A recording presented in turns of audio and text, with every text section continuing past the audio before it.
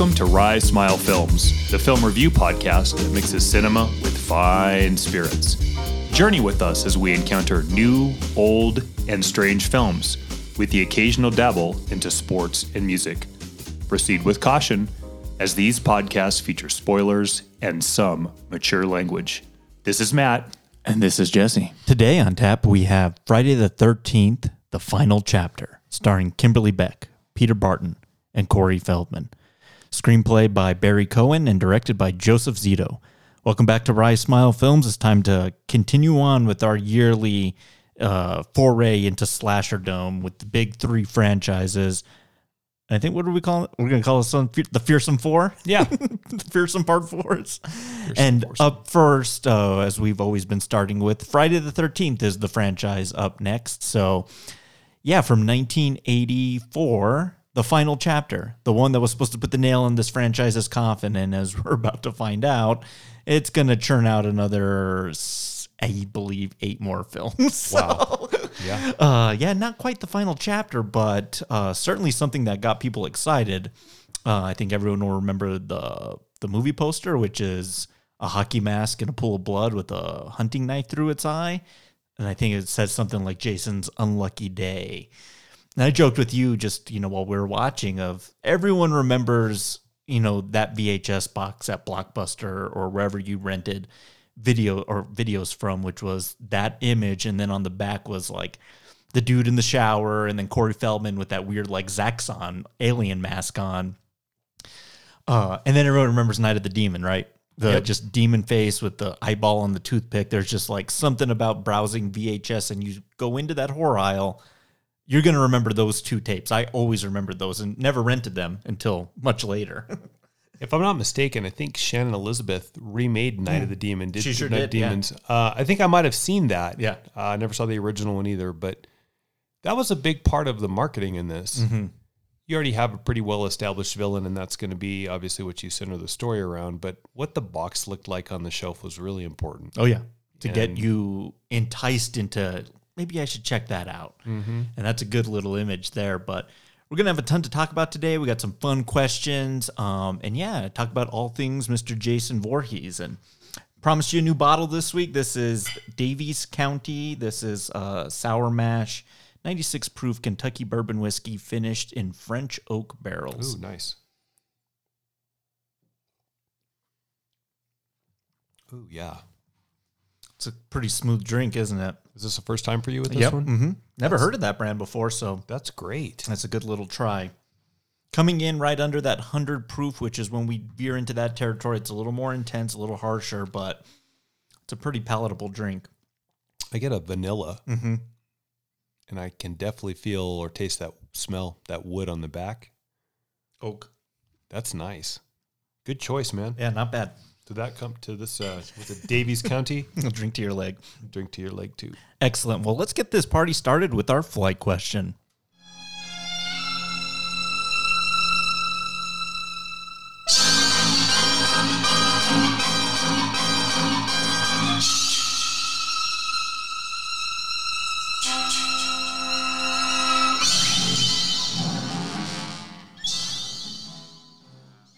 Alrighty, so part 4 in the world of franchises, once you start veering into this 4th entry territory, it gets a little muddled, right? I mean, how much longevity can a franchise hold 4 entries in? So our flight and nightcap are going to complement each other pretty well this week. So let's start first with your favorite or what you think is the best part 4 4th entry in a franchise. So I guess maybe the rules, it just has to come 4th in. So even if So you can't say A New Hope, even though it's chapter 4? I think you can. I think that would allow. Even though that one came out first, the 4th entry would be the Phantom Menace, and no one ain't picking that entry. No. So, yeah, just best part 4 with the moniker 4 in the title comes 4th in the series. I'm kind of torn between 2. Okay. Once you get to 4, you don't have a really robust list. Mm-hmm. And 3 of the franchises that made it to 4, which would be Nightmare, Yeah. Halloween, and Friday the 13th we can't use because those are against the rules. So Yeah. the choices are diminishing a bit. However, one franchise, although this is not my favorite in the franchise, I think was still going pretty strong. But I think a lot of people argue this could be on the list that's not good as well. But I'm going to go with Rocky. Nice. I think Rocky 4 is a solid entry. We're getting a little bit away from what I think 1 and 2 really did well. And we're moving into a bit more of an action boxing movie. I think that started with 3. Yeah. If you can believe that it's the patriotic boxing match for capitalism versus Cold War era communism, it's a little tough to get behind that. But what's not tough to get behind is what an intimidating force Drago was at that time. He's so much bigger. Yeah. And, you kill Apollo and basically strip Rocky back down to, I think, what's as close to what he is in the first film, reduced to lifting rocks and climbing up snow hills. And that being said, there's a couple mistakes. Hearts on Fire is a terrible choice. They should have never used that song. I like that. But nonetheless, it's still a really good movie if you are a fan of the Rocky series. Although that is somewhat controversial. There's a lot of people that hate this film and say this is where the franchise ruined itself. I'm not one of them. Yeah, me either. I think when we did our Rocky 6 film retrospective, like 2 years ago, I think we were both pretty positive on that one. I think that was a good rewatch for us, and I've always liked part 4. Yeah. Which montage do I like better? I think I like the "There's no easy way out" driving angry memory flash montage more than anything. Yeah, you're right about Drago. What a formidable foe he was, and it was really great to see that component come back in Creed 2, which is definitely a future cast once part 3 rears its head, right? In production. I think it's done. I think it just, they're wrapping it all up, right? I think straight to streaming. No, I think you have a point there because MGM has been bought out by Amazon, right? So there might be a component of it going directly there, but maybe they'll do a thing where it'll come out on both, right? Supposedly pretty limited work in there by Stallone. So we're gearly, I think, handing the reins over here, but we'll see. I'm okay with that. It's time. I thought, this isn't the Creed 2 review, but I thought Rocky's story ended kind of nicely at the end of that second Creed film. As did I. And we'll talk about that when we do that film one day, but great choice. Thanks. Do you have any honorable mentions? Or we can save them? I do, just in case it happens to be yours as well. Okay. Part 4, this was pretty easy for me. I'm 100% sure where you're going. Okay. And I have some pretty decent honorable mentions, but when I was kind of doing some research and just looking at my shelves in there, I was like, there's one part 4 that stands up above the rest. It's Mad Max Fury Road. Oh, wow. Really? Yeah. That's not what I thought you were going to do. Yeah. You'll have to give me your guess there, but okay. Part 4, like that film shouldn't be as good as it is in a franchise that is kind of has middling returns, right? Yeah. 1's okay, 2's pretty good, 3's a disaster. And then the 4th comes out with not really the same creative team other than the director, right? Mm-hmm.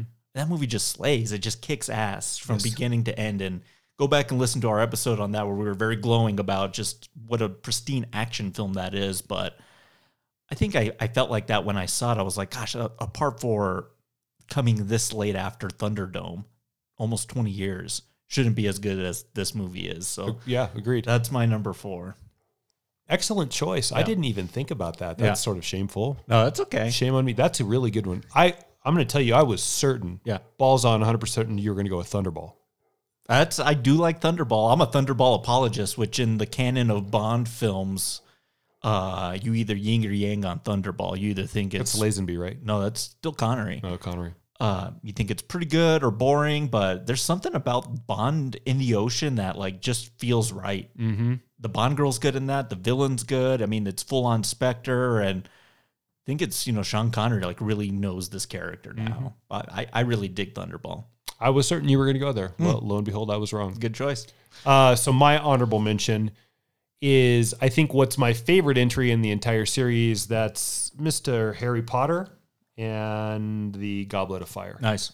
I think that's just really, really well done. It helps that the kids have matured enough to where I buy them a little bit more as comparable foes instead of just little children walking around.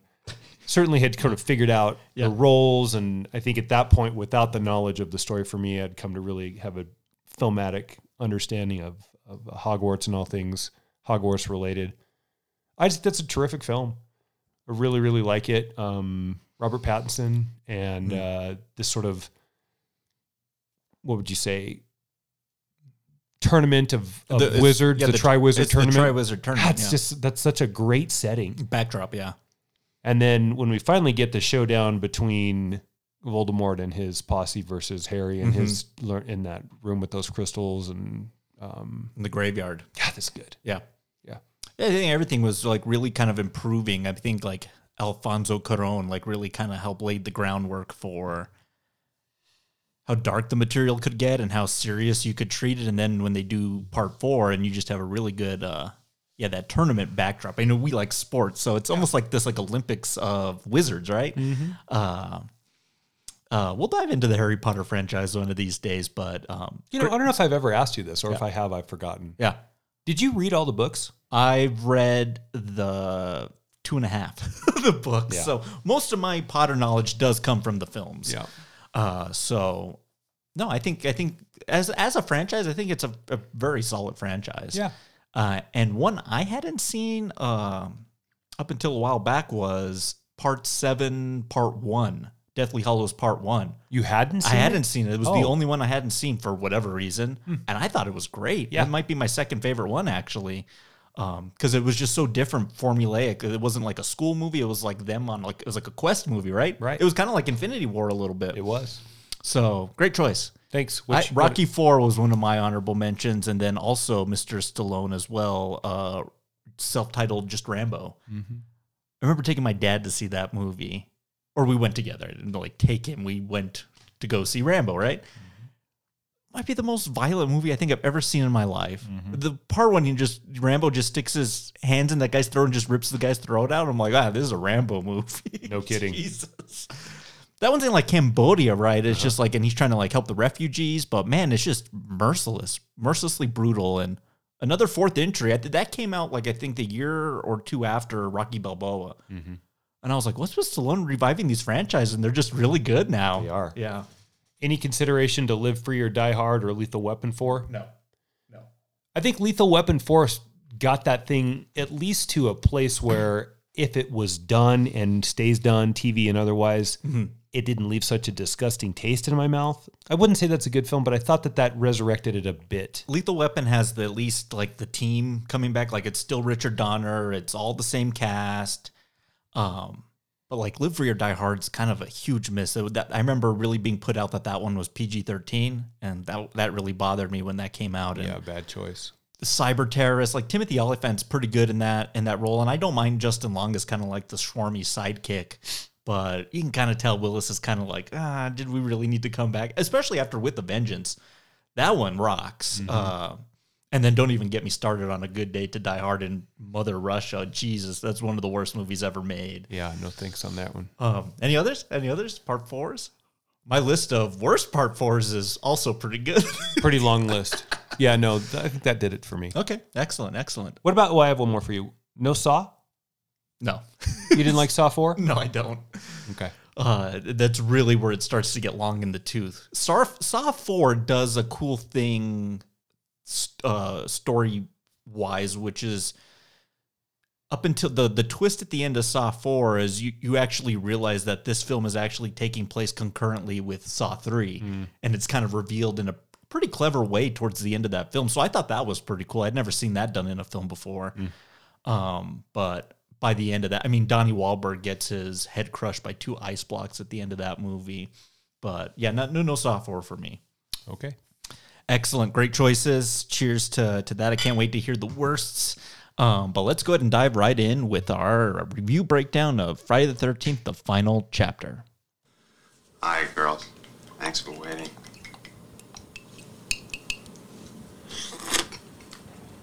Oh, no.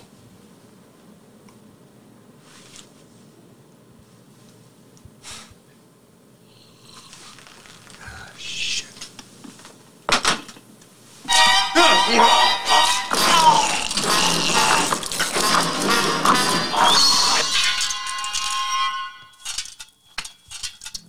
Get lost, Axel. I'm busy. I've had more than enough of you for one night.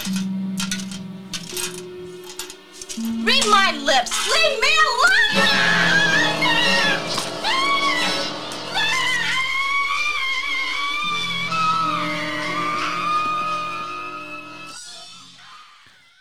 Alrighty, so just playing off of the audio clip, and we'll kind of get going with the beginning here. Let's jump back to last year, Matt. Friday the 13th, Part 3 in 3D, in 3 dimensions, right? Kind of a ridiculous movie. I talked to you during this that, you know, it kind of doesn't work for me because it's overly lit, because in order to even see a depth of the 3 dimensions they're trying to pull off, you have to light everything like really brightly and harshly, especially in 1982, right? So it's not really scary. It's not really dark. So there's immediate improvement here from the beginning, which was, I think this is a more fiercer, more savage Jason. And I think that they're able to tonally kind of get back to making a horror movie instead of something that's ridiculous. I mean, Jason in those movies kind of stumbles his way through different things. And in Part 2, he's falling off of chairs and kind of being a buffoon. But here, I mean, this Jason's going to rack up a kill count at the end of this movie here. Yeah. But we start at the beginning here with picking up right where the last film left off. We get a little montage of sorts and kind of nice encapsulation of what's happened through parts 1 through 4, leading us up to this moment, the final chapter. Really like that our end credits like blow up in our face in the final chapter, right? But then we get this aftermath scene, and for a film that has a $2 million budget, like, what did you think of, like, you have all of the first responders out here, you have a helicopter shot, and then it ends with, like, this, like, crane shot as everything kind of leaves? Like, for a movie that has no money, it's kind of impressive. Yeah, they really did craft a, production-wise, a solid film. Maybe that speaks to some of the talents of the director, and we'll talk about maybe his work going forward. You know, I guess at this point through 4, didn't 3 have the largest budget of any of them? Had the largest budget and had a pretty decent box office return as well. Even though it was a bad film. Yeah. I think the 3D piece on that is kitschy and got you in there. But, I mean, it's slasher horror, so we can make that argument in a lot of different ways. It's, am I just showing up for story to see what kind of crazy kills they can come up with? And all those work. They all work. Well, don't you also, too, remember, don't forget what you're about to say, but how fucking ridiculous, like, Shelley was with all his freaking pranks and the juggling and the hippie stoners and the biker gang. Like, there's just such an air of just stupidity in that film that this film kind of just gets away from, right? I mean, we kind of get back to, like, what the first film was really good at, which was kind of stalking dread. Yeah. Yeah. Which helps define Jason now. I think after 2, maybe before 2, I asked you if you were going to give a trait to each one of the characters, who is the sneakiest. Yeah. And I think we both agreed that it was probably Jason, but not until this moment. Yeah. Jason in this film, for lack of a better jump scare reference point, is sort of jump scare, brooding, creeping dread that seems to be one step ahead of you when it comes to strategizing your escape paths. In this movie, they really did hit on that. And I think for a $2 million budget, that's a good way to go, because mostly that's cheap. Yeah. He's just shot ahead of you, right? Yep. And what that gives Jason is, I think, a move a little bit away from just hulking, brooding, stalking muscle to a little bit more cerebral. And I know we'll get to this as it's going forward, but the question that I kept thinking watching this today was, so where does this leave Michael? And I know it's not his podcast, and we'll get into that next week. Yeah. Right? Next week? Or 2 weeks? 2 We're weeks. doing Friday. 2 weeks. We're doing Nightmare next week? Okay. Yeah. But Jason in this film is a little bit more strategic and I think a better chess player than those that he's with. And here's the other thing too. For $2 million, they got 4 actors that were cheap but had some talent, as later revealed. Okay, so Feldman, Crispin Glover, and I think his character's pretty good in this at what Crispin Glover does. Yeah, he's a very Crispin Glover type. Yeah, the chick who's naked the whole time that's also in Weird Science. Samantha, yeah. And the guy who was also in Last American Virgin. Now, none of those 4 probably have stellar careers. Yeah. but you don't need it. And they were able to probably be acquired for pennies Oh, yeah. to be in this film. Yeah. But it worked out in the film's benefit because they were cheap. And I think they brought, Some personality. a little bit of skill to this role. And I think so far, with the exception of Nightmare 3, Yeah. these are the most yeah. defined characters we've had as introduced to Slaughter. Well, yeah. Nightmare 3 has the great Craig Wasson, right? Mighty Craig Wasson. When are we gonna do Body Double? Ooh, I don't know. We got to do Body Double one day. Okay. Because we got to spend like 15 minutes breaking down the Craig Wasson pretending to go act in a porno film, which is essentially a backdrop music video for Frankie Goes to Hollywood's Relax. Like, that Wild. scene is Crazy. insane. Yeah. Anyway. No, I'm with you because, yeah, Patricia Arquette, Lawrence Fishburne in that. There's a supreme amount of talent in Dream Warriors. But yeah, for what this film, like, none of those guys are going to lead or headline a film other than Crispin Glover with, like, Willard or something like that, right? Yeah. And you said this is what, a year before Back to the Future? Right, a year before, right? Yeah. Which we talked a little bit, we'll get to him in a little bit, but like just his sensibilities and how kind of weird he is. And speaking of James Bond, I never knew his dad was an actor. I think his name's Julian Glover. And he plays one of the gay-esque henchmen, Mr. Winton Kidd, in Diamonds Are Forever, James Bond film. Huh. And I never knew the connection, but when you look at Julian Glover in that film, you're like, yeah, that's Crispin's dad. They look identical to each other. And kind of a weird dude, kind of himself as well. But here, yeah, we're taking Jason to the morgue, and this is kind of where I knew, like, we're kind of in a different territory to the other entries. What's also helping is now that Paramount has officially decided this is the last film we're making, let's send Jason out right, let's do him in good, but let's bring Tom Savini back to do some of these makeup effects. He helped do the Kevin Bacon stuff early on, and decapitated Mrs. Voorhees, and he made up the little Jason that jumped out of the lake. So kind of feels natural to bring him back to kill off his creation, right? Sure. And I think that's one of the reasons why he wanted to do it, because he didn't do the last two films, but these two opening kills here with Axel, the morgue guy, what's with the sleazy morgue guy who is unabashed to eat on the bodies and then screw by the bodies. Yeah. And then he's just a sleazeball. Like, dude, what the hell's he watching? Just like aerobic porn? Yeah. Or may as well be watching porn, because what even is that? Is it a music video? Like, what's going on there? Yeah. Sex-inspired jazzercise. Very weird. The But- 80s obsession with aerobics, right? Yeah. They were everywhere.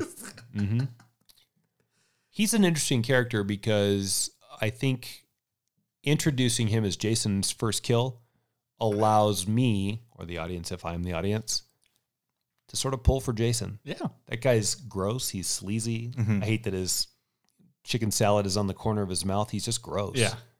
And so if you introduce Jason whacking somebody that's really, really hateable, you can't side with Jason because he's going to do terrible things. It's not, but it is his movie. It is his franchise. Yeah. And so early on, I think it conditions the audience to sort of start pulling for our slasher boogeyman in a way I don't know if we've done through any of the first three films yet. Now, when he Yeah. gets to the nurse, maybe I don't feel quite as bad, but she's sort of ridiculous too with her stupid headache and then whatever the nonsense about watching the news and then let's get laid as we watch the news. Like, she's a mess too. They're both done in pretty brutally. They are. Axel gets a bone saw to the neck, and then Jason just twists his head 180. Yeah. And the film has to cut away from it right away because this film probably had an MPAA problem of the violence, right? And then she's in the little medical area taking inventory, and then she gets like a scalpel through the sternum and then sliced right down to the groin. Oh my God. Like, you kind of know from that, that's a good tone setter of like, maybe this movie's not playing around compared to freaking Shelley and juggling and walking around on handstands, right? There's so much about part 3 that, well, I can see the charm in it, like really kind of lost its way with just how preposterous it was. And maybe that was the production, but here I think everything's just in a little bit better hands. So this is what, 84? 1984, yeah. So we're at a place where the slasher horror is close to its apex. It's about to fully peak at the end of this year. Yeah. I think this movie helps with that. We've realized that whether it's the house that Freddy built or how powerful Jason is, and we don't really need to put a lot of money into the acting because he's the main star and he doesn't have a line the entire series. We just have to get sort of the body shape that fits a hulking kind of looking Voorhees character. Yeah. Let's dump that money into these really interesting way to kill people. Now that's at face value a terrible premise to be interested in a film. Yeah.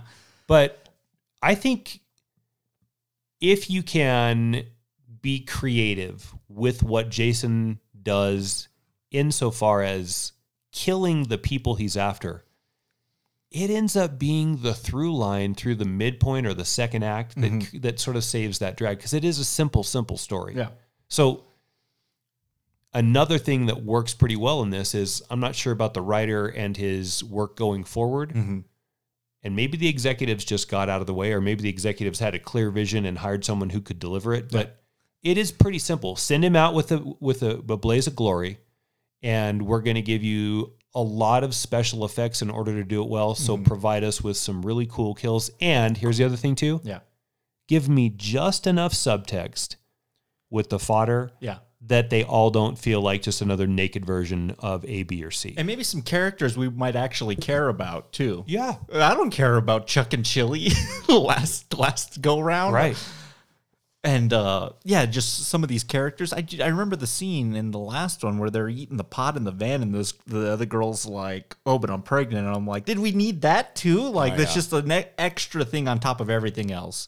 She won't do that, but then she's gonna have a beer later on after their quickie in the hammock, right? No, I'm with you. We're introduced to our slew of characters here. And I like how they kind of play both sides here with the environment and the landscape, which is these two houses, and then this kind of house all the way, which may as well be just, I think, like an Airbnb, right? It's just being rented out for the summer or weekend by these kids. But we have the Jarvis family. We have Mom, we have Trish, and then young little Tommy Jarvis, Mr. Corey Feldman. And they do something kind of interesting with him, and I never know if I like it or not. And I'm interested to kind of get your take on it, but kind of the way they decide to portray him as this very intuitive, innovative kid that's into computer graphics or playing games. He's into making masks, so he has that kind of creative spirit, very Tom Savini-like, right? Yeah. But he's also pretty good around like fixing things. I mean, he knows more about fixing a car than I do. Way more than I don't know what a solenoid is. both of us together.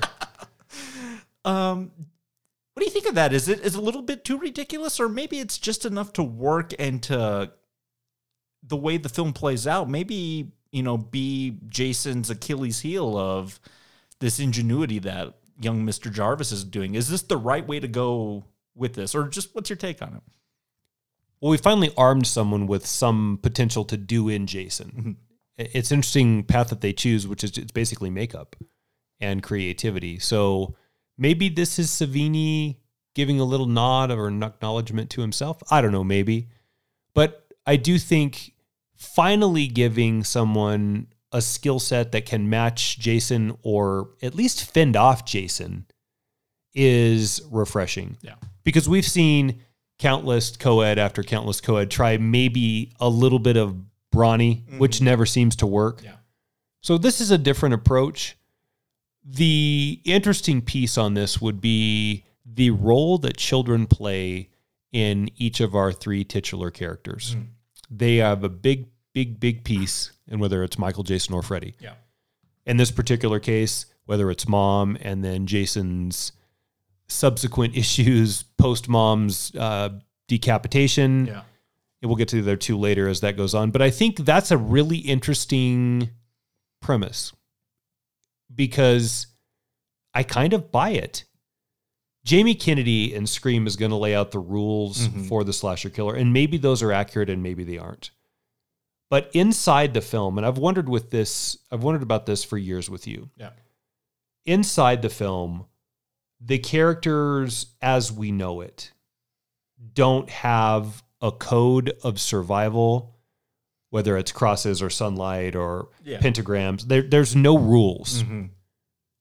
As important as that is in your horror films with the big three proper, does it bother you? And take away Jamie Kennedy's Scream stuff, because that's almost fourth person, fourth wall sort of breaking. Yeah, the meta component. Yeah. Okay. Does it bother you that there's not a code that they've learned through, 10 films now, and come to sort of guide their actions by? By 10 films, I mean Freddy, Jason, and Michael all combined. I don't know. I think I'm still getting a decent amount of mileage out of watching people, their best reaction of survival, right?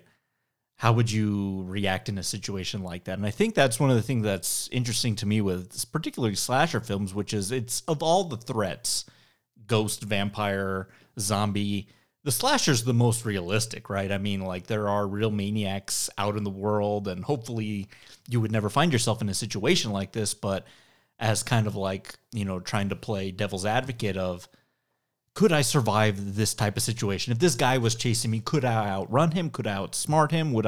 Probably wouldn't go down into the basement. I'd probably do this instead. So I guess the lack of rules would maybe kind of diminish the kind of the what if possibilities of the scenario. But yeah, you're right. I'm surprised that there isn't kind of a more defined thing other than don't have sex, don't drink or do drugs, because then you're just kind of your mortality's gonna go up, right? So your mortality rate.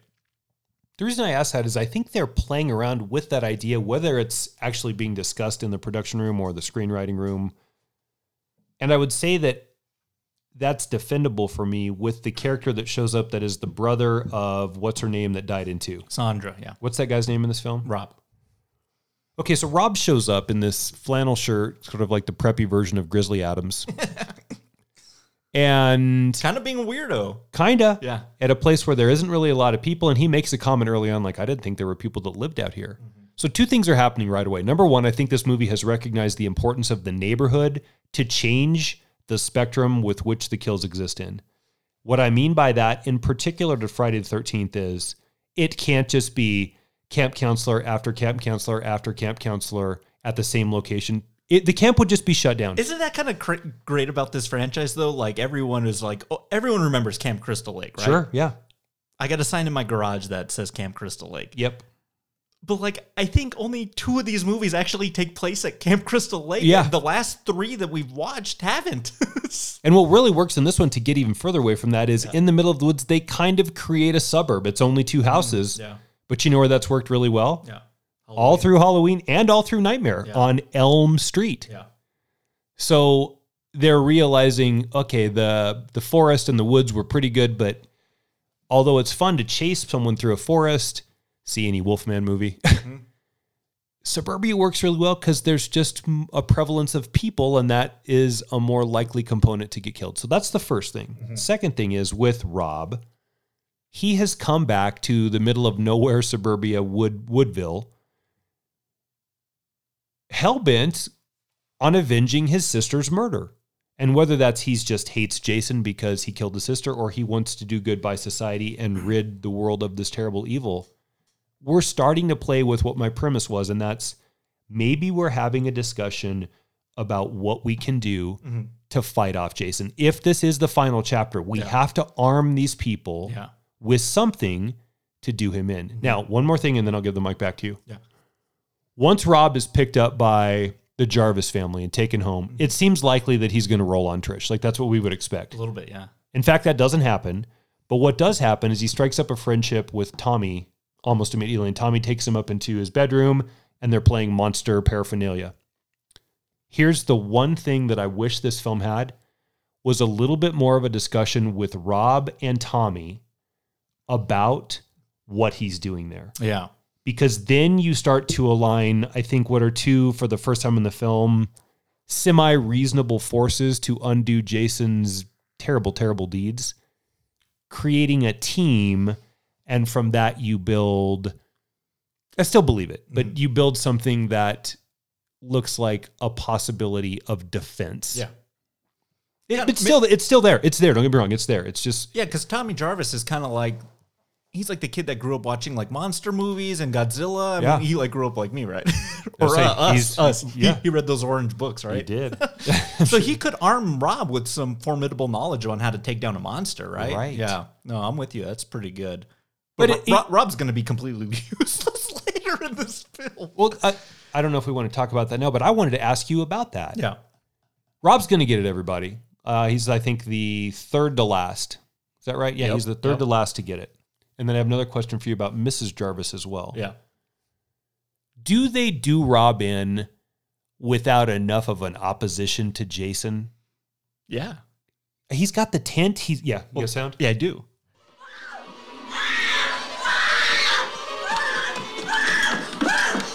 He's here! He's here! He's killed all of them, I know! Come on, come on. Shit! Give me a hand.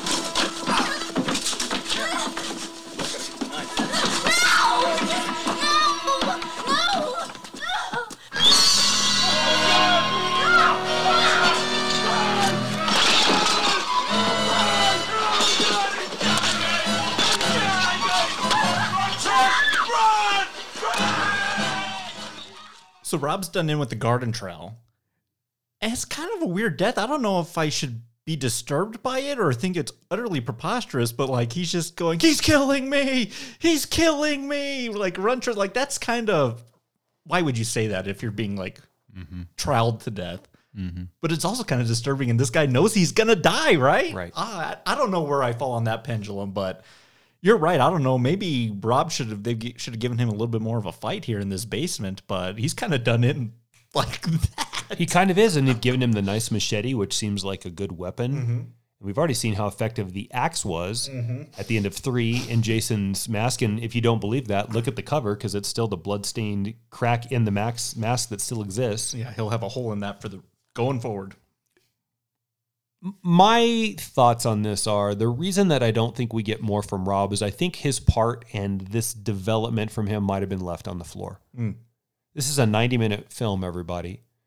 And although that's crisp and clean and refreshing and about all you need in a slasher film, there's another 10 minutes I'd be willing to do on this, especially if it's Rob and Tommy and the growth with those two sharing knowledge about maybe this terrible evil that we have to take down. And then secondarily, Rob versus Jason through, God, we've got to be 25 plus kills into this series now. 20. No, man, we're in the. How many are we at this point? At this point, we got to be close to 40. Like, okay, because between the first and the second film, like we're like 12 per movie. I mean, Jason's really going through some people. With that amount of carnage that Jason has perpetrated on the unwitting victims in this movie, you already have set up something else too with Tommy, and that's this careful study of the characteristics of that killer. Now, that's not something new. We see the kid who is, it happened in Let the Right One In to a certain extent as well. Yeah. The kid who's a little bit too knowledgeable about the patterns of serial killer. And you know what? That's actually fairly accurate. There's a lot of people, I mean, look at the podcast numbers right now that are into true crime. I'm sitting opposite the desk from someone here who loves it also. Yeah. So I believe that. And this kid maybe is a bit too knowledgeable with what Jason has done. Maybe nobody believes him. Oh, he's been killed. You don't have to worry about that anymore. Oh, honey, turn off the video games and go read a book. He goes up and he reads his folder full of Jason. We get it, right? Right? We get it. Yes. But if he aligns with Rob in that scene, which was there in his bedroom, and that's what I'm telling you, it had to have been there, and maybe they just cut it for time. Then Rob takes on a bigger role because, boy, he's close, Jesse, I think, to having, this is ready for a hot take. Yeah. If Rob is done a little bit better, he might be the most important protagonist in the Friday the 13th series up to this point. Yeah. Because he has a good motivation, right? Yes. Avenge my sister's death. And I buy that. I don't know how much you remember the remake, Yeah. the Michael Bay Platinum Dunes, and we'll get to that one in about 8 years. But Jared Padalecki character plays a brother who's going to Crystal Lake to kind of look for his missing sister. So they kind of brought that element back. They brought the Rob thing back into the remake a bit. So it's something they're interested in.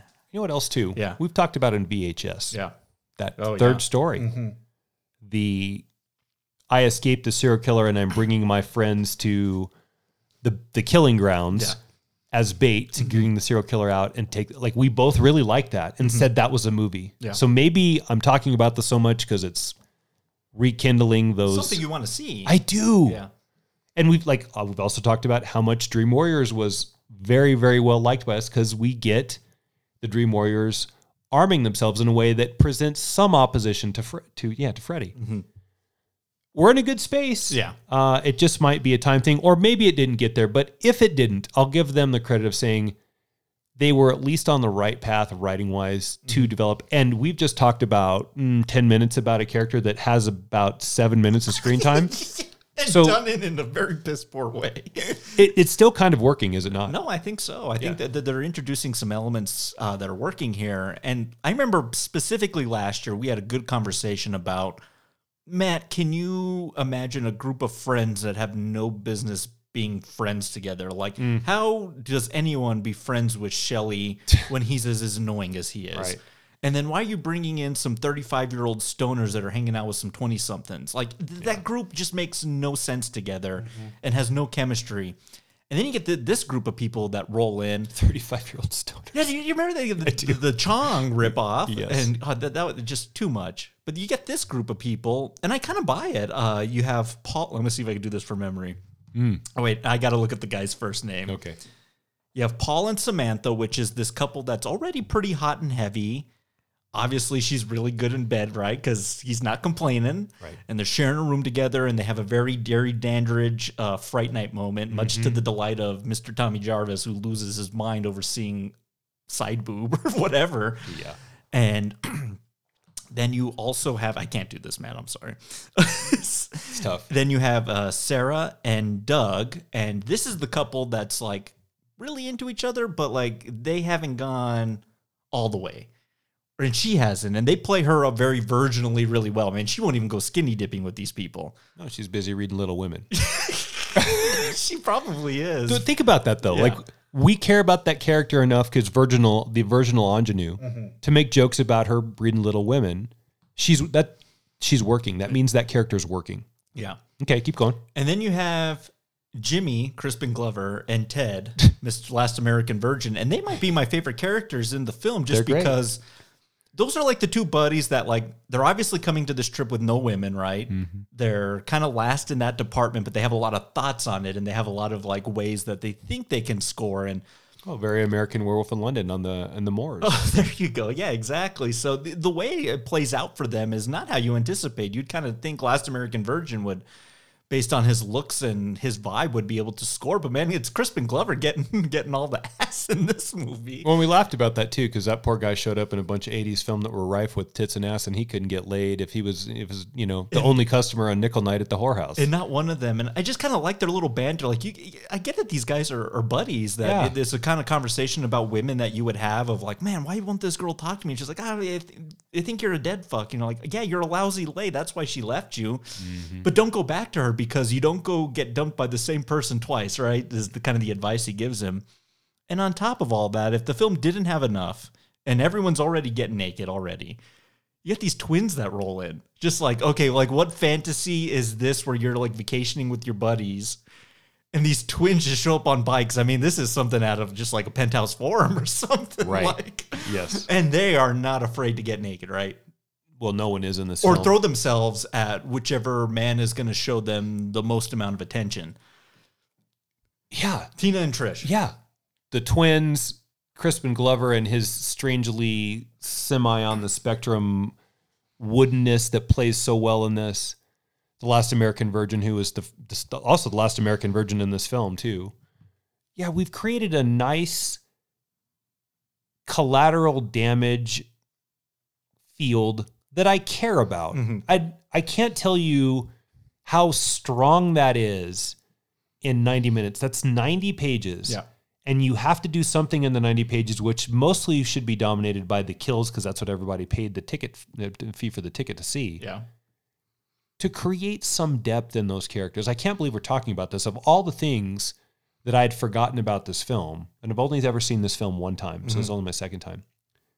I'm astounded by in 90 pages the depth that they made me care about those characters. And you know what else it might be? Yeah. It might be looking back at it, 40 years later, 30 years later, 35 years later, whatever the hell it is, recognizing them from their later performances. So I cared about them enough in this. So maybe it's just the trick of nostalgia. Like, hey, like you brought up, that's The Last American Virgin. I said, that chick showed up in Family Ties, and sure enough, it was Weird Science. Yeah. And then, of course, we knew who Crispin Glover and Corey Feldman were. But maybe that made me care a little bit. But you know who we didn't ever see again that I don't know? Yeah. Is Little Women, the Virgin. Mm-hmm. Or, Rob. Mm-hmm. They did a good job with that. And that makes... In a short amount of time. Yeah, that makes the kills better. Yeah. Because, when they go... In between that, we've had some body count with that hitchhiker that just Banana hippie. Banana squeeze. But no, we're doing a lot of really fun stuff. I want to play a clip here, and I got a lot to say about it. Okay. And I want your take. Okay. No way, not tonight, no way, not today. Just 'cause you play. Would you care to dance? Don't think you got this fool tonight. It's good. Alright. Oh, well, good. Don't ask me to stay. Don't think you got it made, no. You're wrong. 'Cause you can't fake it anymore. I know what you're waiting for. I should turn away and walk right out that door because I know. Hey, how come you turned that off? So good. I do have some stuff about this. I'm glad you played that. Okay. Let's hear it. I had seen this clip before I ever saw the movie. Oh, really? So I knew, I was like, well, this is a random wacko dance in the middle of a Friday the 13th film. But I became so enamored with it and just got a fondness for it. And it's just weird enough that it has to be Crispin Glover, right? That it kind of fits in the confines of this film. But that little slasher film I made while I was in college, I essentially just shot for shot ripped off this whole thing. The dance moves included, the line, the pickup lines. You want to dance to this? It's good. And I essentially played out the whole thing in my little movie. And the difference is instead of switching out vinyls, the character played by my buddy Carson was so up in arms about how awful the dancing was at his party that he is gonna throw the vinyl outside like a frisbee, and there's me outside and I'm supposed to catch it because we don't want to break it, right? Right. And here comes a gust of wind that takes that vinyl and just shatters it on the thing, and it's just like, Carson, it broke. Oh. But I liked this scene so much because it was a nice kind of levity moment before the carnage that I just had to include it here. But what's your take on it? And we'll get into the music portion because you and I have had some fun through the years talking about this brand of music. We have. Okay, back to the subtext of characters that makes me care. The choice to ask a girl to dance to this song is depth in the strangeness of Crispin Glover. Now, the fact that he's delivering it also, this is good. Take your damn hands off her. Yeah. He's got a way, doesn't he? But I buy it. And if this guy... I'm your density. Right. If this guy can roll on one of the twins, Trish or Tina, and get laid with her, and then his buddy, Last American Virgin, Ted, can't, then that camaraderie and the rivalry is also creating a larger interest level in the uniqueness of those characters. Who would have thunk that a dance that makes Julia Louis-Dreyfus look like a capable mover would matter? It does, though. And look, $2 million, you have to find little tricks to make me care about the kills that can't just be, ooh, I hadn't seen that one before because I expect that. Yeah. If you can do, oh, I hadn't seen that before, and man, that kind of sucks that it happened to her or him, and it can't just be because she had a nice rack. Yeah, when Chris, That's really good. yeah, when Crispin's disposed of later in a very great way. Yeah. The movie kind of has a little bit of a void, right? Yes. It's just like, I kind of miss that Crispin guy. Yeah. I feel the same way when Bill Paxton is killed in Aliens. There's like another 40 minutes left of that movie, which I love. But like, I'm like, God, I kind of miss Bill Paxton. Like, Yeah. you build up these characters that have a likability and just a uniqueness in their personality that when it's gone, it's like, oh man, I wish we kind of had a little bit more of it. Yeah, that's well said. Let's talk about Lion. Yeah, Love, okay. Love is a Lie, Lion. Like, this particular era of music is just like Dokken, Winger. White Lion, Yeah, White Lion. Firehouse, Yeah. Poison, Warrant. Man, what is it about this era? It's just like, it all sounds the same. I mean, just throw Bon Jovi in there, and they were Sure. like the popular group, them and Poison, right? Saigon Kick. It's just, what is it about that particular era of music that we just kind of like to poke fun of a lot? I think it's the lack of talent. Now, I know there's a lot of people that are going to be upset when they hear this because I think you and I are in the minority when it comes to male listeners to Rise Smile that don't like hair metal, but we do not. Yeah. I think it's cheesy. Mm-hmm. I think, though, in this film, to me, it's a statement on why this movie works. Yeah. You almost get talent to be killed. Mm-hmm. And it shows because you already have the crowning jewel in the king's crown, which is Jason. So now we just have to put pieces around it to fill out the plumage, yes? Yeah.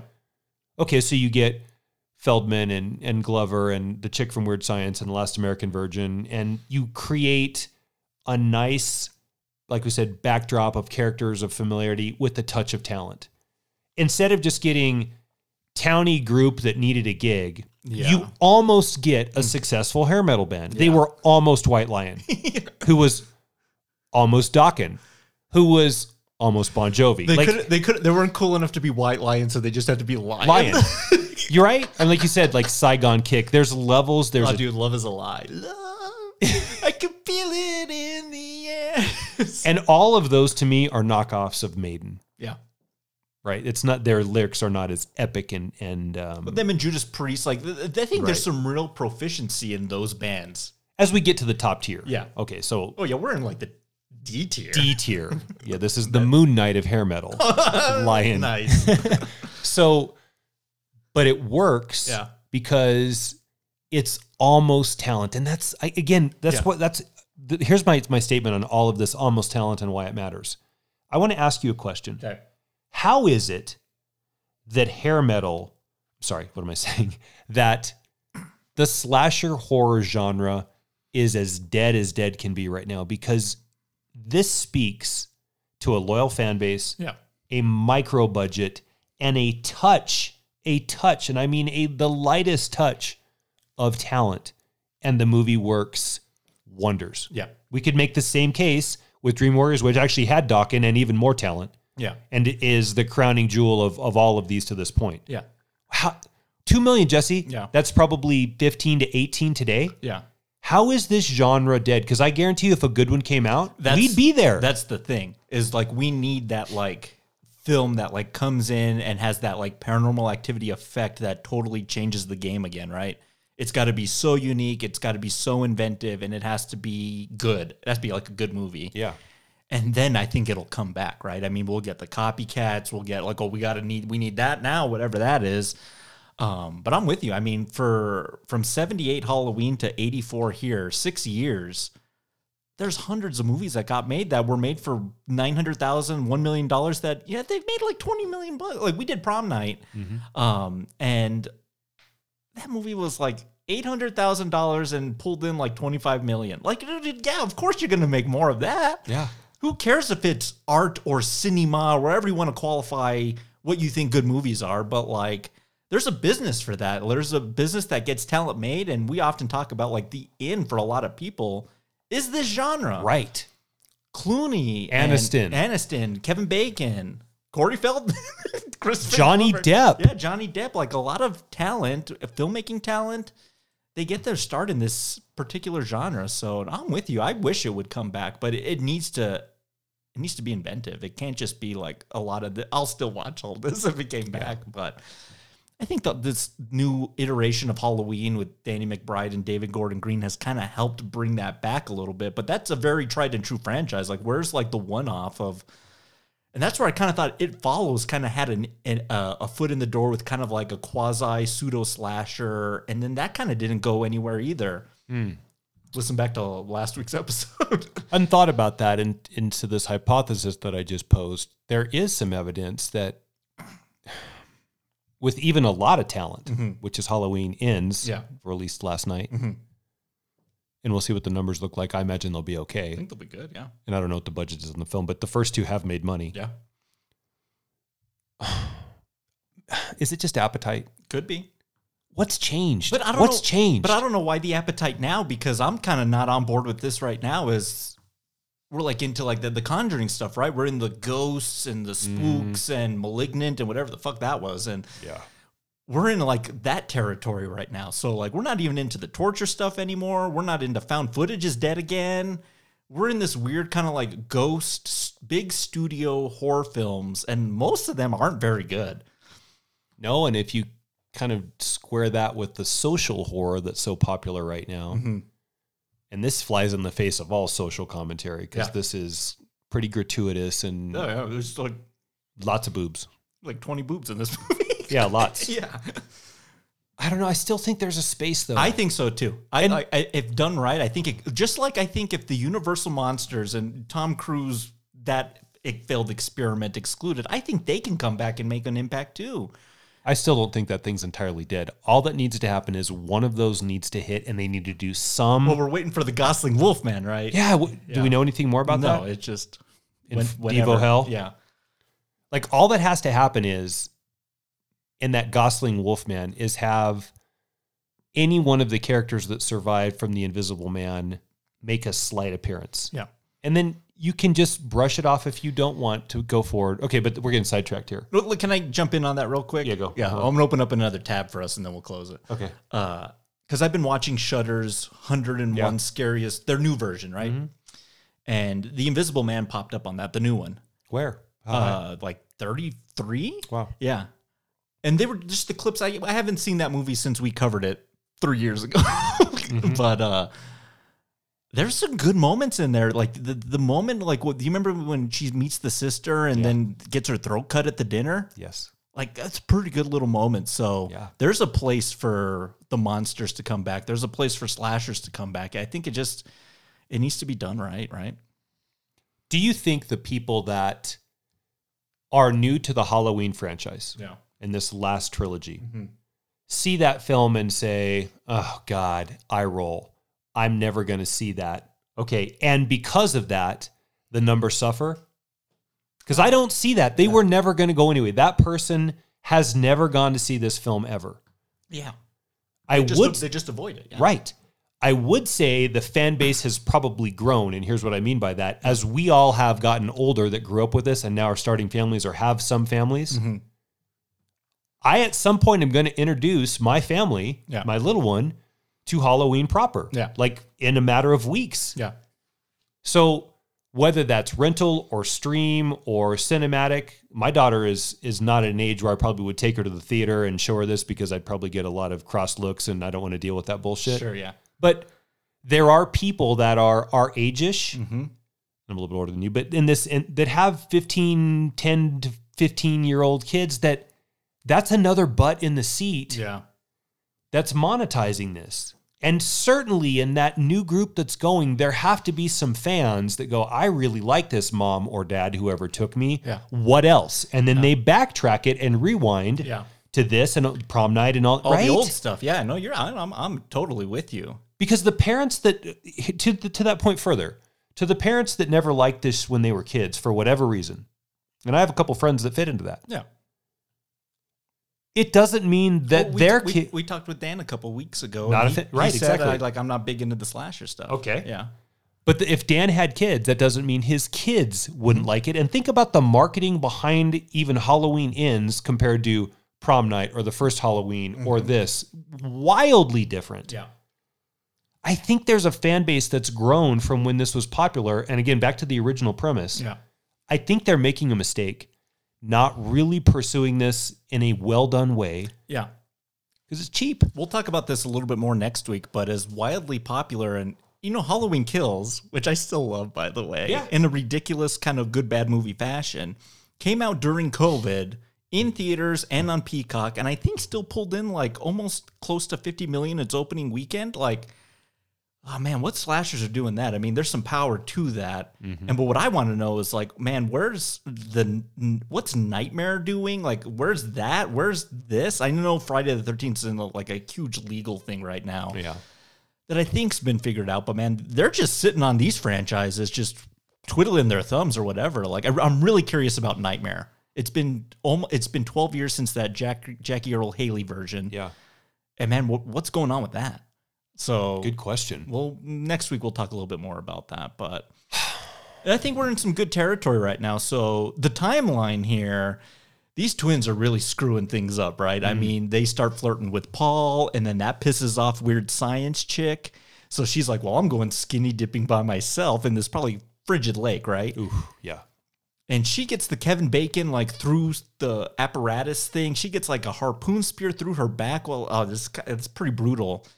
And then to the credit of Paul and why these characters aren't just sleazebags and like kind of nasty people, he kind of spurns the advances of the twin and was like, I got to go get my chick. And so he goes out there, strips to the nines, and dude, he takes a harpoon to the penis. Oh, man. Yes. In contention for best kill of this film, but man, that was brutal. Yeah. The sheer strength of Jason to hoist him up with one arm. Ouch.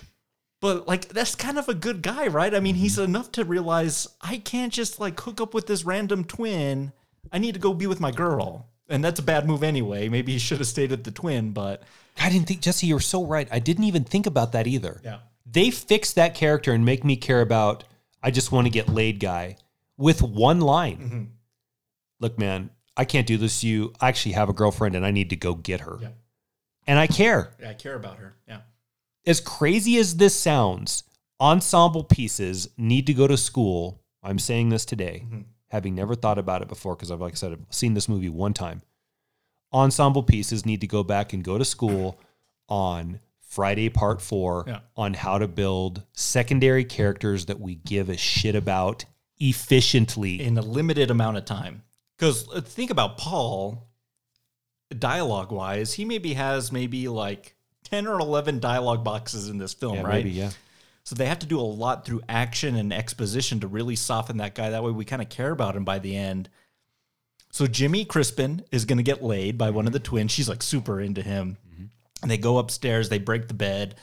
Of course they do. Yeah, and her twin wants nothing to do with the found stag films going on. Man, what is going on in this house? Like, can you imagine, Matt, a crazier time in like the 60s, and you're like a dad going and hanging out with the other dads in the neighborhood, and they're just popping on a stag film, and that was like something people did. Like, can you imagine? I can't. There's kind of like a griminess to that I kind of want no part of. Yeah. Yeah. Yes. But dude, it's enough for Ted. I mean, with a joint and some beer, this guy is just eating this stuff up. And then they're about to soften up the virginal character has kind of decided, like, now's the time for me to shed this shield of being so prim and proper and maybe give in to what I feel is pretty right. So they go upstairs, they have some foreplay or maybe they probably have sex in the shower.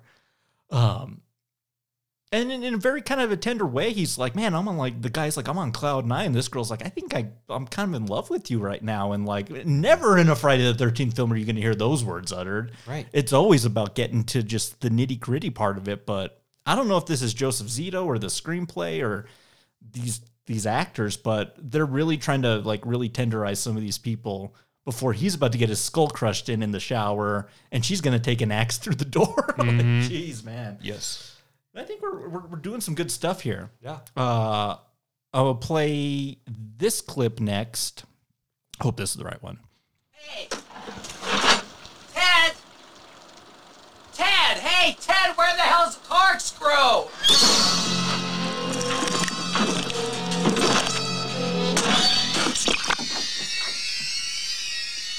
Jimmy?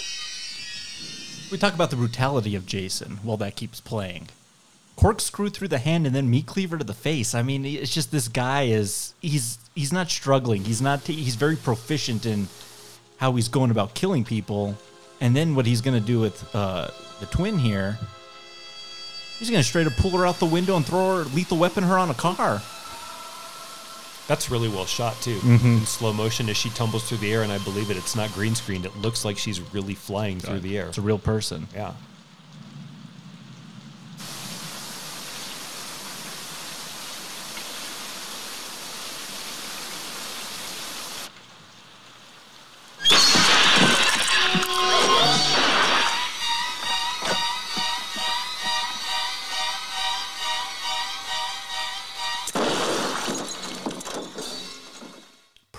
Pretty good little death. Yeah, and then, the budget, I think, jumps out at me again. I was like, they didn't have a lot of money to pull off a stunt like that, but they really just threw someone on a car and busted that person, too.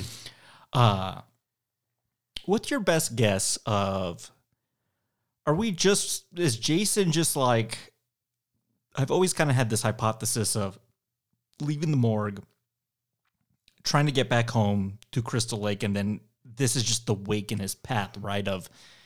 I've always seen Jason as this very territoriality type of predator, right? Like he's like, everyone in this vicinity, I want no part of that. So it's just like, I'm going to eliminate that element from and Michael's going to be a little bit different. Like we're really leaning heavy into, they're related, right? It's just, it's the sister. So it's this like whole bloodline thing. And Freddy is Revenge from the revenge of the people that burnt me, right? So do you kind of feel that way about Yes. Jason? It's kind of almost like an animal, right? Like a bear or Yes. like a cougar in the area. They get really protective about their area. I think that's a perfect description. Yeah. And to present him as non-syllabic and hulking and brooding the way that he does, I think Bear is perfect. Do you like that he runs in this movie? He runs. Like, it runs pretty efficiently. I mean, he needs to trim his fingernails because they're pretty disgusting, but he's kind of got it all right now. He's got the ingenuity. He's placing bodies in crazy places. He's killing people in crazy ways. He's got the cardio down. I kind of want no part of this part 4 Jason. And to this is kind of crazy, Matt. He's played by a stunt actor. His name's Ted White. He died yesterday. Really? Yesterday. Oh, wow. Yeah. Well, to him. Yeah, to him.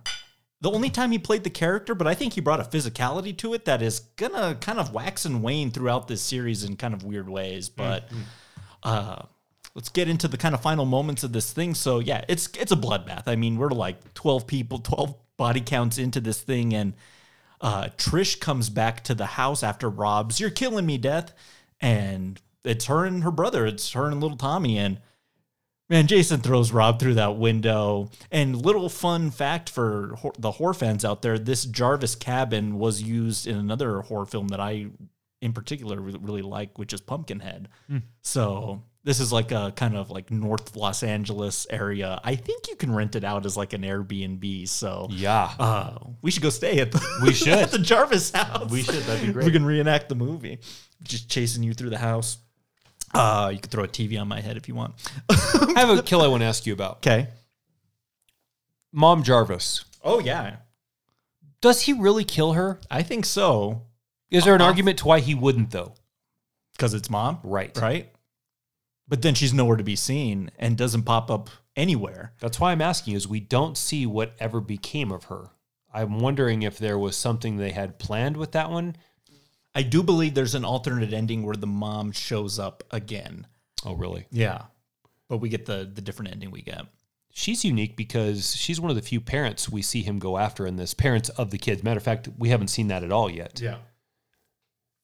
If it's the mom, I could see the case where he doesn't do her in for the simple fact that it reminds him of her, of his mother. Mm-hmm. And if so, maybe, again, this is what got left behind. Yeah. I think that helps build up the Tommy Jarvis character, especially if he comes downstairs when Sister's being chased armed, looking like he looks with mom. That'd be interesting. Yeah, off-screen death. We never see her again. And then even the dog, too, Gordon, commits suicide. Jumps out the window. He's had enough. I think Michael eats him later. Oh, yeah, he would. He got hungry. Michael's just eating dog all over the Halloween franchise. That's fucking crazy. Yes. I'm with you. That is kind of, I always wondered too, because it was off screen just because if we had another death, man, this thing's getting an X, right? Too gruesome, or we got to cut away. But like you don't see anything. You don't even see like Jason raise a axe, or it's a reaction, and she's gone from the movie. Bye, Mom Jarvis. Interesting, huh? But this kind of final, like, kind of cat and mouse that Trish, Tommy, and Jason are doing into Tommy's room, smash a TV on his head. And then I think Trish, I mean, she's the final girl of the film, but it's really the Tommy Jarvis show here at the end. She kind of has to do the sibling duty, right? So imagine yourself as like the older sibling. And yeah, you don't want him to go for Jason, so you give chase, and you got to like let this guy chase you. And then her solution is she's cornered. Well, I'm just jumping out the window too. Yeah. I think her duties as older sister have been fulfilled in this thing, as awful as they've been for her. She had to see Rob get torn up in the basement, and Jason almost get her. And like I said, Jason's giving chase. I mean, he's running. He's like almost sprinting, running these people down. But we get that moment. I mean, through the Jason clippings, he's seen this picture of a sketch artist of what he looked like as a kid. So Tommy's like, well, let me see if I can like confuse him. And in a very haphazard way, tries to shave his head in like a minute. Yeah. And he comes downstairs here looking like a mess. I think I do have the clip of this. Jason! Jason!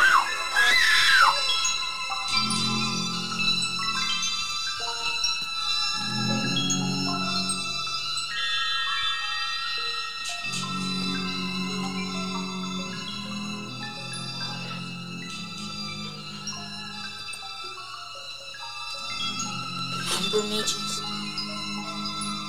Jason, don't you remember? Remember, Jason. Jason, remember. Remember.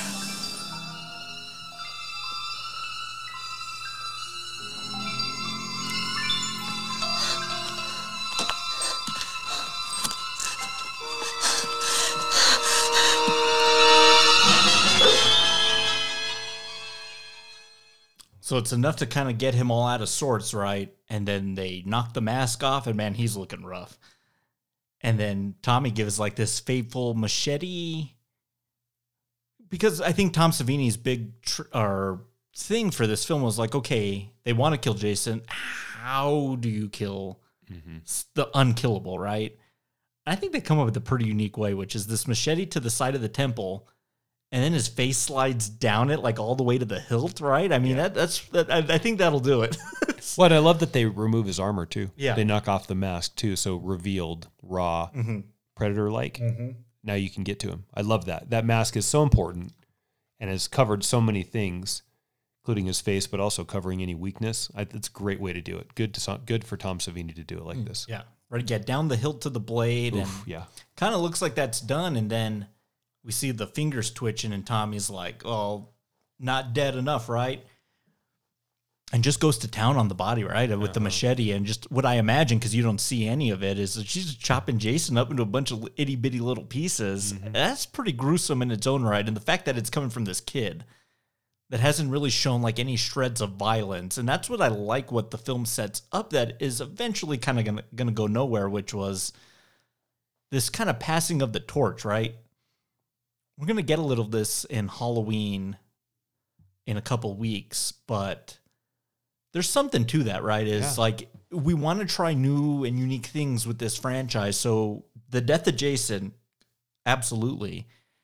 And then when we cut to the hospital room aftermath, and he's just kind of standing in the shadows there with all his messed up hair, that always really bothered me, just like standing in the shadows. And then he comes and then creepily looks into the camera as we freeze frame, right? Yeah. clearly setting up that like this kid's messed up and he's probably going to be a killer going forward. Like he just chopped up a guy and he's probably messed up for life now. Right. What, do you like that? Do you like if this was going to continue in any form, if this wasn't the final chapter in an alternative future, would you like to see it go that way? Yes. Wearing the mask and yes, probably, right? Yes. And you know what? And they set up the advantage that Jason or Tommy Jason would have over Jason would be kind of like the intellectual piece, right? Ooh, even better. What does it take to finally finish Jason off, and how expensive is that going to be? And the answer is it's going to take everything, and it's so expensive that it's going to turn you into him, because that's the level of depravity you have to reduce yourself to in order to get rid of this bastard. Mm-hmm. That's what the movie's telling you. Yeah. That creates limitless possibilities of where you get to go with who gets to be the next Jason and what that means. And if you take Tommy, who's much smarter than Jason, yeah, and work him into that, I think they really had something. Yeah. Halloween ends. I'm sorry. The final chapter for Jason, for Jason, yeah, but not for Tommy. Yeah. And why wouldn't you if you monetize it? You know how horror goes. Just keep it going. I just the horror fans, they get a little too greedy where it's just like, if you're making another Friday the 13th, we want to see Jason, which is like there's less buy-in on something new and exciting when I really do want to see that. And the next film's going to lean into this idea a little bit more. And then by the time we get to 6, they've completely forgotten about it. But this iteration of Jason, this Jason Voorhees that we've seen through films at least 2 through 4, that's become hugely popular by now, this version is dead. This guy's dead is dead. And so I like that they do commit to that. And man, they're going to go through every which way to bring this guy back in crazy ways, but I think it's a good death. You think it's good? Is it satisfying? Is this a good way to go out? Great way to go out. I love it. Yeah, it's perfect. Excellent. Well, that's the end of the movie. $2 million budget, I think like $38 million gross. So yeah, it's some Paramount. That's some pretty good Paramount profit, right? Sure. You're gonna feed that into the Temple of Doom budget, right? All the crazy things going on in that one. But yeah, that's Friday the 13th Part 4, the final chapter.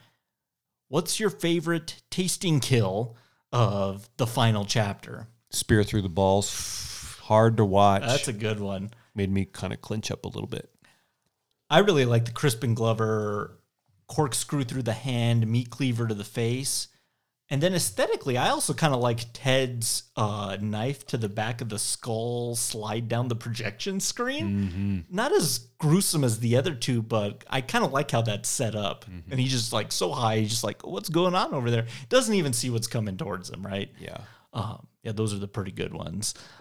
Give me a second here, but what's the... Oh my God! moment of the final chapter? Jason's face to the hilt of that machete. You're right there. It's really, really, really close. You get to see exactly what's happening. Yeah. And then the oh my God part is like, oh my God, maybe we've also finally now really done it. We did it. Yeah. We found a way. Yeah. Good choice. I think I'm going to go with Rob's demise. More so because I can't quite figure out how I feel about it, whether I'm supposed to be disturbed by this guy going, he's killing me, or that it's kind of an unjust death, or should have been even more grandiose. So there's something about that. And then it's hard to see, too. It's really dark in that basement. You're kind of only seeing flashes of it. I've always been particularly interested in that 30 seconds that happens there. So that's going to be my oh my God. Good. Who's the master distiller on Friday the 13th, the final chapter? Mr. Zito, the director. They put together a nice film on a franchise that was pretty much toast after number 3. Brought it back and gave it, I think, a fine salute as it sent it off to the netherworlds, if you will. I thought, yeah, he's got to be the one. Kind of had a career with Cannon Films after, with the Missing in Action, Invasion USA, Chuck Norris films. And his film prior to this that he actually did with Tom Savini was a slasher you should absolutely check out called The Prowler. Also known as Rosemary's Killer. That one's got some really good stuff in it. But he knew a lot about tone, like how to do it. And that's just what was so missing from the last couple entries, of a real sense of dread of this killer. And this might be the only time they ever really got that right with like Jason proper. Mm-hmm. I mean, the first film has that a little bit, but even that film has its kind of very questionable moments. Like here, I really thought they figured out like, here's a guy in a hockey mask. How can we make that really scary? And like, without getting too ridiculous with it, this is I think the peak of this franchise with that particular idea. That's fair. How are you going to rate and grade the final chapter? We have Rock Gut, Well, Call, Single Barrel, and Top Shelf. Where are you going this week? I think this is Call Plus. Yeah, I think this is Call Plus. It's really entertaining. There was a story here that was unlike anything we'd seen in the series since number 1. We've talked a lot about the characters and how they made them matter. I think the brooding, stalking, sneaky Jason is a great change versus whatever the hell happened in number 3. Mm-hmm. Yeah, I think I'm like a good, solid Call Plus. Yeah, that feels about right.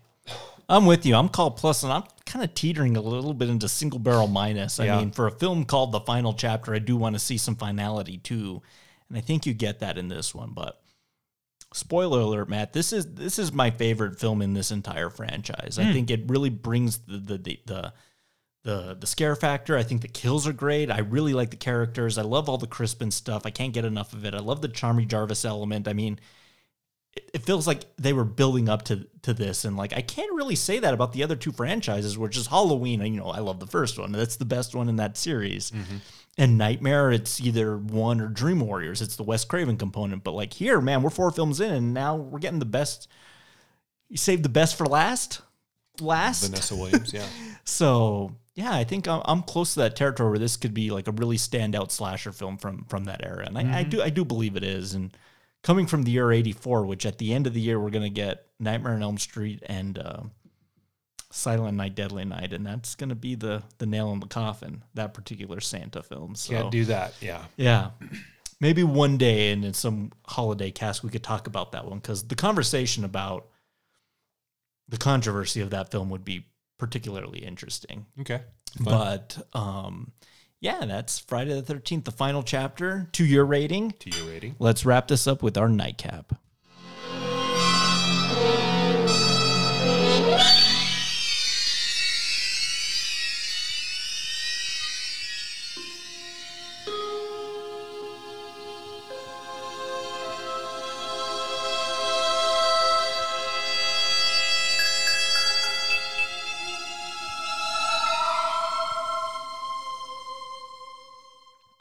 Alrighty, so again, like we did in The Flight, 4 films in, we did the best. Now, what are some of those worst 4th film entries in a franchise? And these were probably a little bit more to figure out, because by the time you get to part 4, the franchise has completely lost its way, right? Yes. Going through that list where you just, after... I was like, gosh, I don't like that one. I don't like that movie. There was a clear-cut winner for me, though, on this one as well. Well, I hope it's not the same one. Okay, what do you got? Can we go first? Yeah. Oh, character you love. Okay. Love. Character that I love. Okay. But a terrible film. Okay. Kingdom of the Crystal Skull. Bad movie. Oh, it'll do it. Really bad movie. That'll do it. Indiana Jones works with the introduction into ancient foreign cultures and cool tomes and glyphs and traps and his knowledge of archaeology. And it doesn't work with any of that. Aliens. That's all I'm going to say. Good choice. I remember... Terrible choice. Terrible good choice. I remember in particularly... that night? Yeah, because it came out like Memorial Day weekend. Yep. I had just graduated high school, so it's kind of like that like post like senioritis, like getting ready for college type thing. And of course, me and my friends were going to like all the midnight showings that summer. So we went to see Crystal Skull. And by happenstance, the movie gets out and we're like in the lobby and we're just like trying to digest like this thing we just watched. And you come out too. And I'm like, man, what's up? And how's it going? And you come up to me and you're like, hey, what'd you think of that movie? Was kind of bullshit. And you're just like, did not like it. I didn't like it. And man, Indiana Jones has been struggling. And there is a 5th one coming out, I believe, next summer. And quote unquote, I've heard decent things about it. Let's hope. Yeah, let's hope.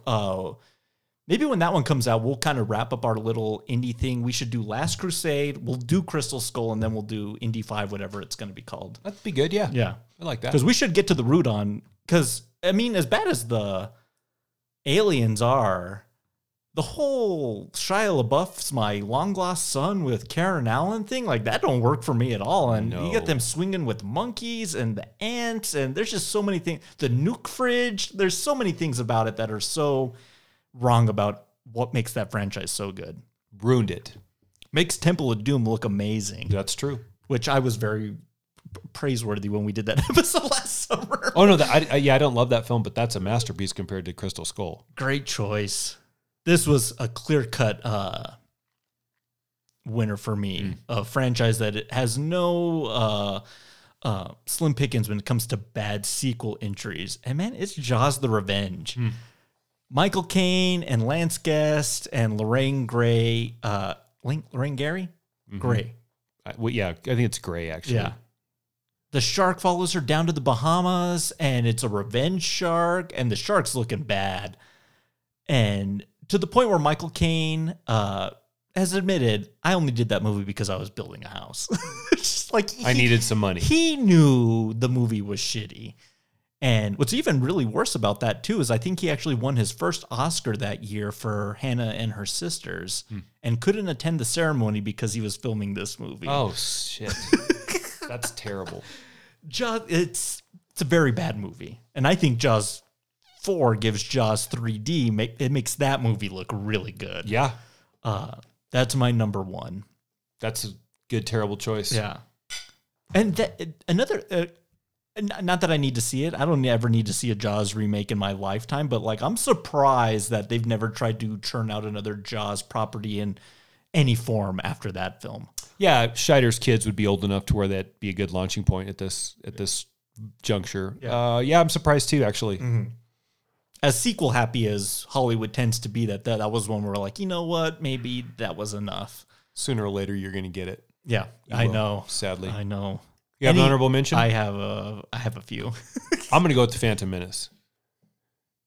That this whole entire Empire versus the Republic boils down to contested trade routes. And taxation. Come on, man. I didn't know it then because it wasn't as popular as it is now. But one of the things that other movie really highlighted and showcased poorly, because it's just hard material to work with, is the anticlimacticism, I just made that word up. Good word. Of prequels, man. Yeah. Like, that's the truth.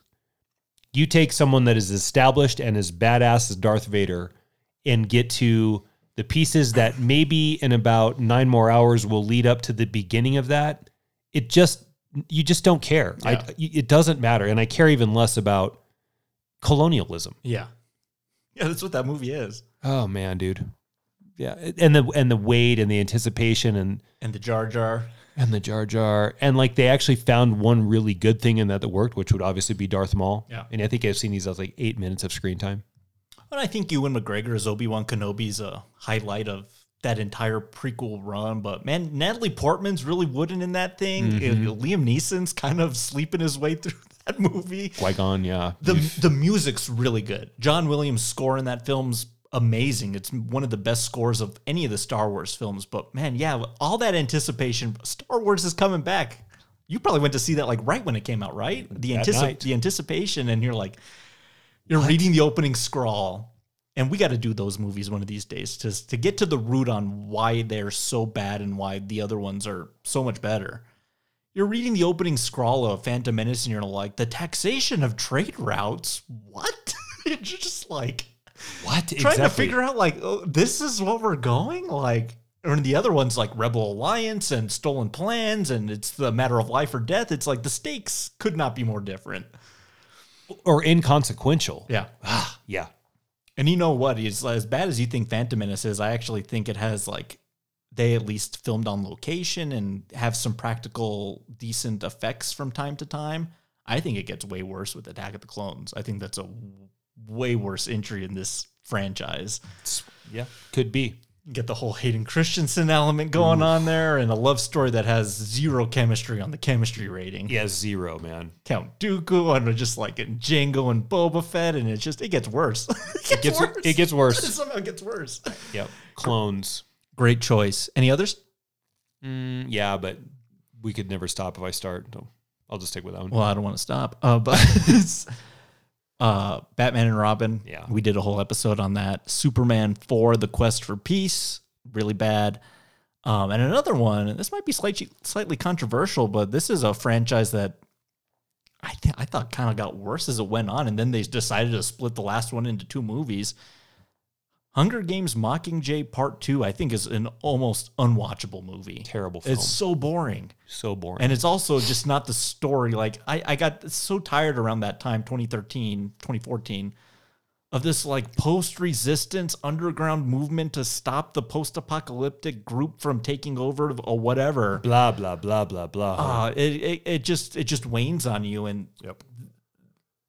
they should have just made Mockingjay one movie and just been done with it. But then they split it into 2, and they're both boring. The biggest problem with that story is once they take over the Capitol, they being the resistance, the fact that the Capitol leaders are not put into the grid and forced to do what they've made everybody do for 75 years until Katniss realizes she's becoming the evil that she's fought against is the biggest sin in storytelling that I've ever come across. Yeah. It was right there. Yeah. That's the whole thing. Yeah, and that's the book, right? It's the book not laying out that foundation. Yeah, that's the book's fault. God, that's so easy. That story tells itself. That'd be cool to see. But So no, simple. Instead, you get people sneaking around in the countryside trying to overtake this base and that base, and I could not be more bored. Thank God the Ewoks didn't show up on Endor. Yeah. So there's another slight honorable mention. I'll give you one more. Star Trek 4, The Voyage Home is a piece of shit too. The whales? Yep. That's ridiculous. Is that one? I think Leonard Nimoy directed that one. That's when he was like, hey, I could direct these movies too. You can, not capably, but you can. And you know what's crazy about that is I think William Shatner got pretty jealous because then Shatner directs 5. That's on Tom Hardy, isn't it? The Final Frontier. No, that's Nemesis. Oh, yeah. That's years later. That's terrible too. But Shatner directs The Final Frontier Part 5, and that movie's even worse than The Voyage. Oh, man. That's a bad franchise, really. It That has is. one good movie. The Wrath of Khan, half of Search for Spock. I can't stand a motion picture. That's Bore City. That'll put you to sleep. Yeah, it's terrible. Forget NyQuil. Just put on motion picture. And then, yeah, you're right. Just kind of the rest of it. And then, like, I never got super into the next gen stuff with Picard and Patrick Stewart. But then they made another 4 movies with that. Yep. But I did like the new ones. Yeah, those were good. Yeah. Yeah. Interesting. Great choices. Great choices. Can't wait to. We already know the question for next week because we were going to do it here, but let's save it for next week. So I'm looking forward to having a very lengthy conversation about that answer. Yeah. But that's the end of Friday the 13th, the final chapter. Coming to you next week, we are going back to Dreamland, Nightmare on Elm Street Part 4, The Dream Master. Directed by our favorite filmmaker, Mr. Rennie Harlan. What? Yes. Sure it wasn't Paul Verhoeven. Well, this is crazy that so this particular entry coming off the huge success of Dream Warriors, Dream Master is the highest earning film in this entire franchise. What? So we're at the peak of Freddy fever.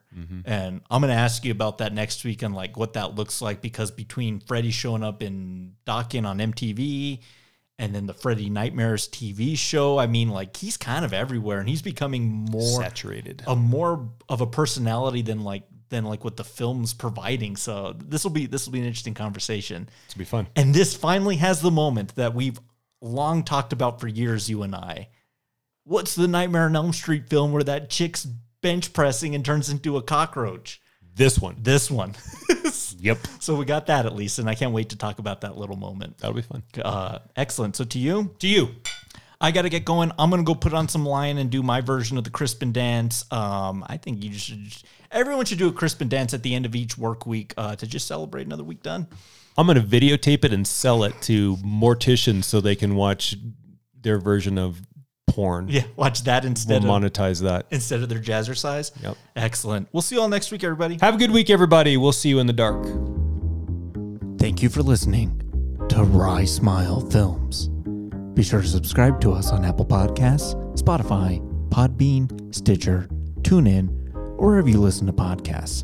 And be sure to leave us a rating and a review while you're there. It really helps out the show. And for Rye Smile Films merchandise, go to tpublic.com. Friday the 13th, the final chapter, is property of Paramount Pictures, and no copyright infringement is intended. Until next time, cheers.